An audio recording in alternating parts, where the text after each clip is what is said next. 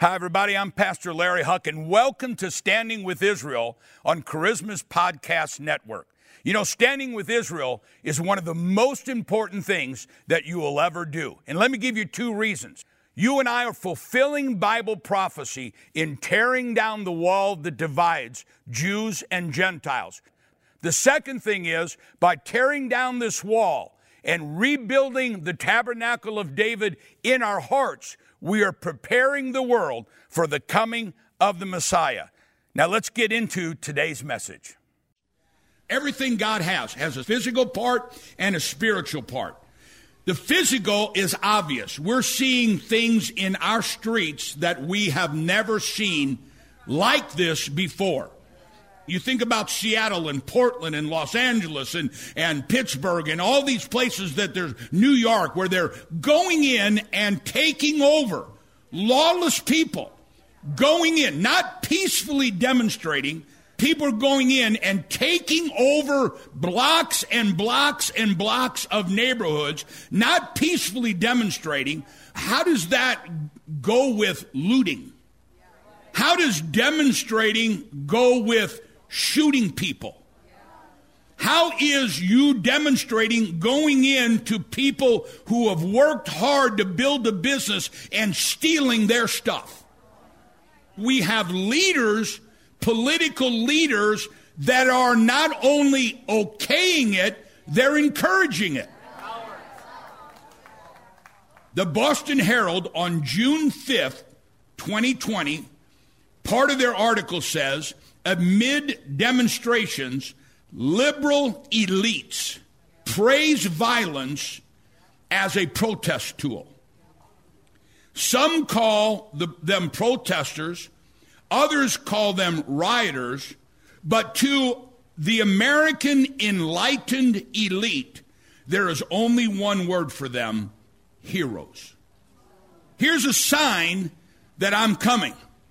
There will be lawlessness being released as never before. These people go in there for weeks and weeks and weeks. Who's feeding them?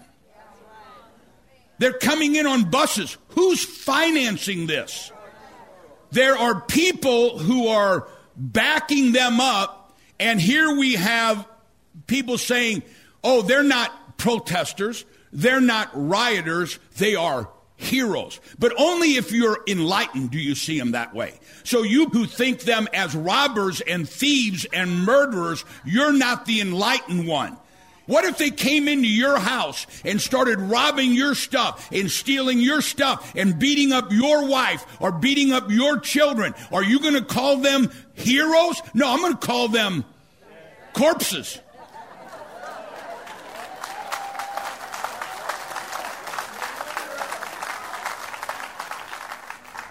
We've had riots before, we've had demonstrations before, and there's nothing wrong with demonstrating, but you don't demonstrate by killing people and destroying people's property. That's an excuse for lawlessness. But when you have leaders, political leaders that are encouraging it, you have people that are sponsoring it, you have people that are paying for it, you have people that are behind it, then this is giving it a whole new meaning to lawlessness. But the thing you've got to understand is this is a precursor for the Antichrist. Because when the Antichrist comes, the church and the Jews are gone. Right now, we're still here. And because we're here, the Holy Spirit is still here, and He subdues it to a degree. If you think this is crazy, then wait till the rapture takes place and there will be nothing to hold back evilness. If you think it's crazy, then walking in and just taking everything and smashing everything and burning everything and people being shot and people being killed and people being beaten, if you think that's crazy, wait till the Christians and the Jews are gone. And can I tell you, you don't want to be here.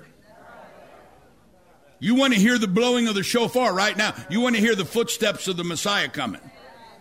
Now, how did this all happen? And forgive me, I'm jumping through all the good stuff. How did this all happen? Everything God does has a physical and a spiritual. The reason why this is happening in the physical is because we've allowed it to already happen in the spiritual. Lawlessness without the laws of God. Without the laws of God. The word lawlessness in the Greek is the word nomia, which means deliberately disobeying specific standards. Deliberately disobeying specific standards. And the word lawlessness in Hebrew means rebellion against God. So when the Bible says that the world will be full of lawlessness, this is a sign of the coming of the Messiah. We can look at it as, well, deliberately disobeying specific standards. We're just not acting like the rest. But I love the way God really says it. That lawlessness means that we are disobeying God. So before lawlessness can be in the streets, lawlessness, the lack of the laws of God, start in the church. You think about the Supreme Court passed a ruling that prayer in school is unconstitutional. When I went to school, when I was in grade school, the way we started today is we all stood, put our hand over our heart, and say, I pledge allegiance to the flag of the United States of America and to the republic for which it stands, one nation. Now, a certain party just had their convention this week, and they pulled out one nation under God. You do not want these people in power. They took their 10 Commandments out of our school. Then they took the commandments out of the government. Lawlessness means without the laws of God. How did this happen? It starts in the church. One man said it this way, said that we started with theology, then we went in the pulpits to therapy, and then from therapy we went to just motivational speaking instead of teaching the Word of God. Several years ago, Pastor Scott and I were over in Jerusalem. We were doing some filming and having some meetings, and I get a phone call from this lady, very, very strong Christian lady, supporter of Israel, lives there. She said, this person who's very high up in the government would like to have a meeting with you and talk to you, can't be seen in public. And so we went and had this meeting, and this person said, listen, reason I wanted to meet with you, I want to ask you to keep teaching what you're teaching. And I said, Orthodox Jew. And I said, wow, okay. And he goes, our television program is not only on in America and the rest of the world every day. Our television program, Tiz and I, are on every day in Israel. And this man said, we watch what is on Christian television and to see if somebody's saying something that'll help us, hurt us. This man said, Pastor, we know that not only are Christians watching your program in Israel, we know that Jews are watching your program in Israel. We know that Muslims, we know who's watching. We know, we can tell.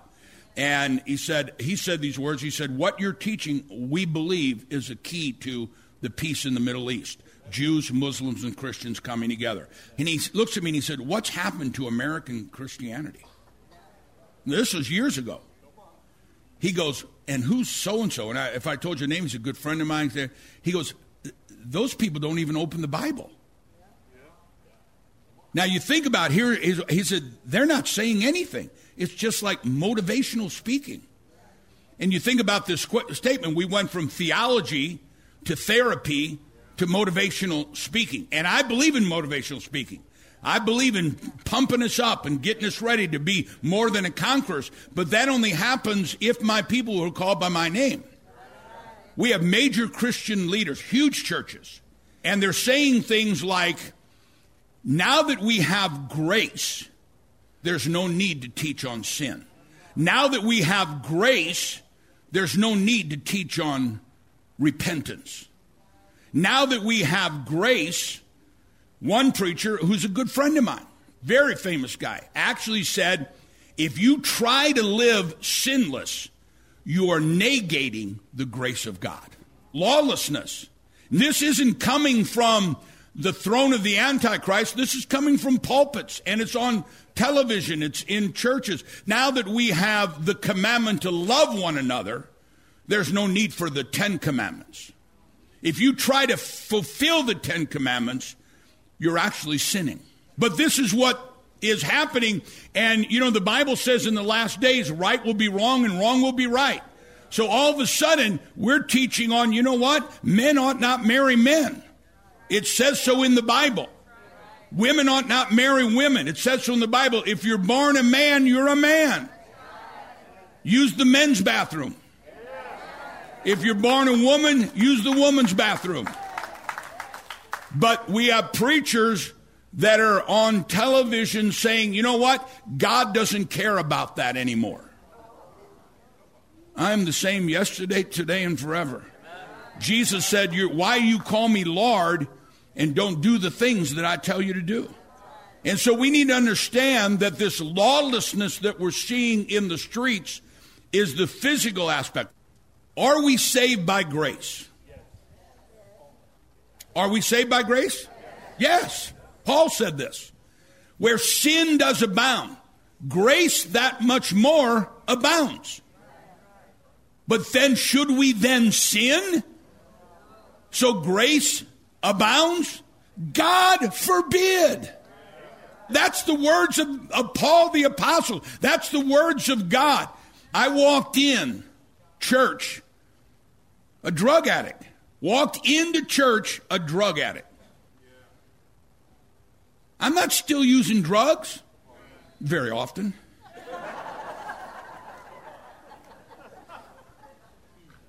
What if I was, I walked in the church with a real anger problem, and now I am the sweetest guy on the face of the earth. I didn't get any laughs on that at all. We're to change. Once we get saved, we're to change.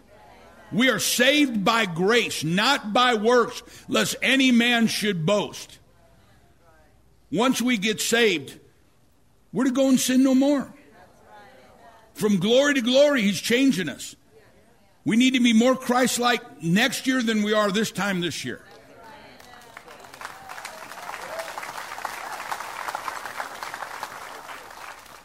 And God says, and yet the Lord says, in these last days, in the house of God, lawlessness will abound.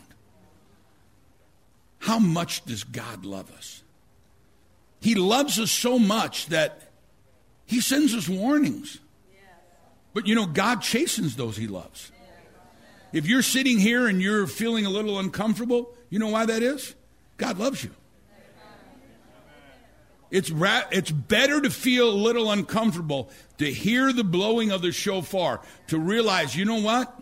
God's serious about this stuff. Because things are about to happen. If this next presidential election goes wrong, we're in trouble. We're in trouble. The church is in trouble. Society is in trouble. God will say, you don't want me around? Good luck. But I'm going to tell you something. For those of us who are serving God and living for God and loving God, everything is going to be all right. Remember where Jesus says, they come to Jesus and they said, Lord, didn't we prophesy in your name?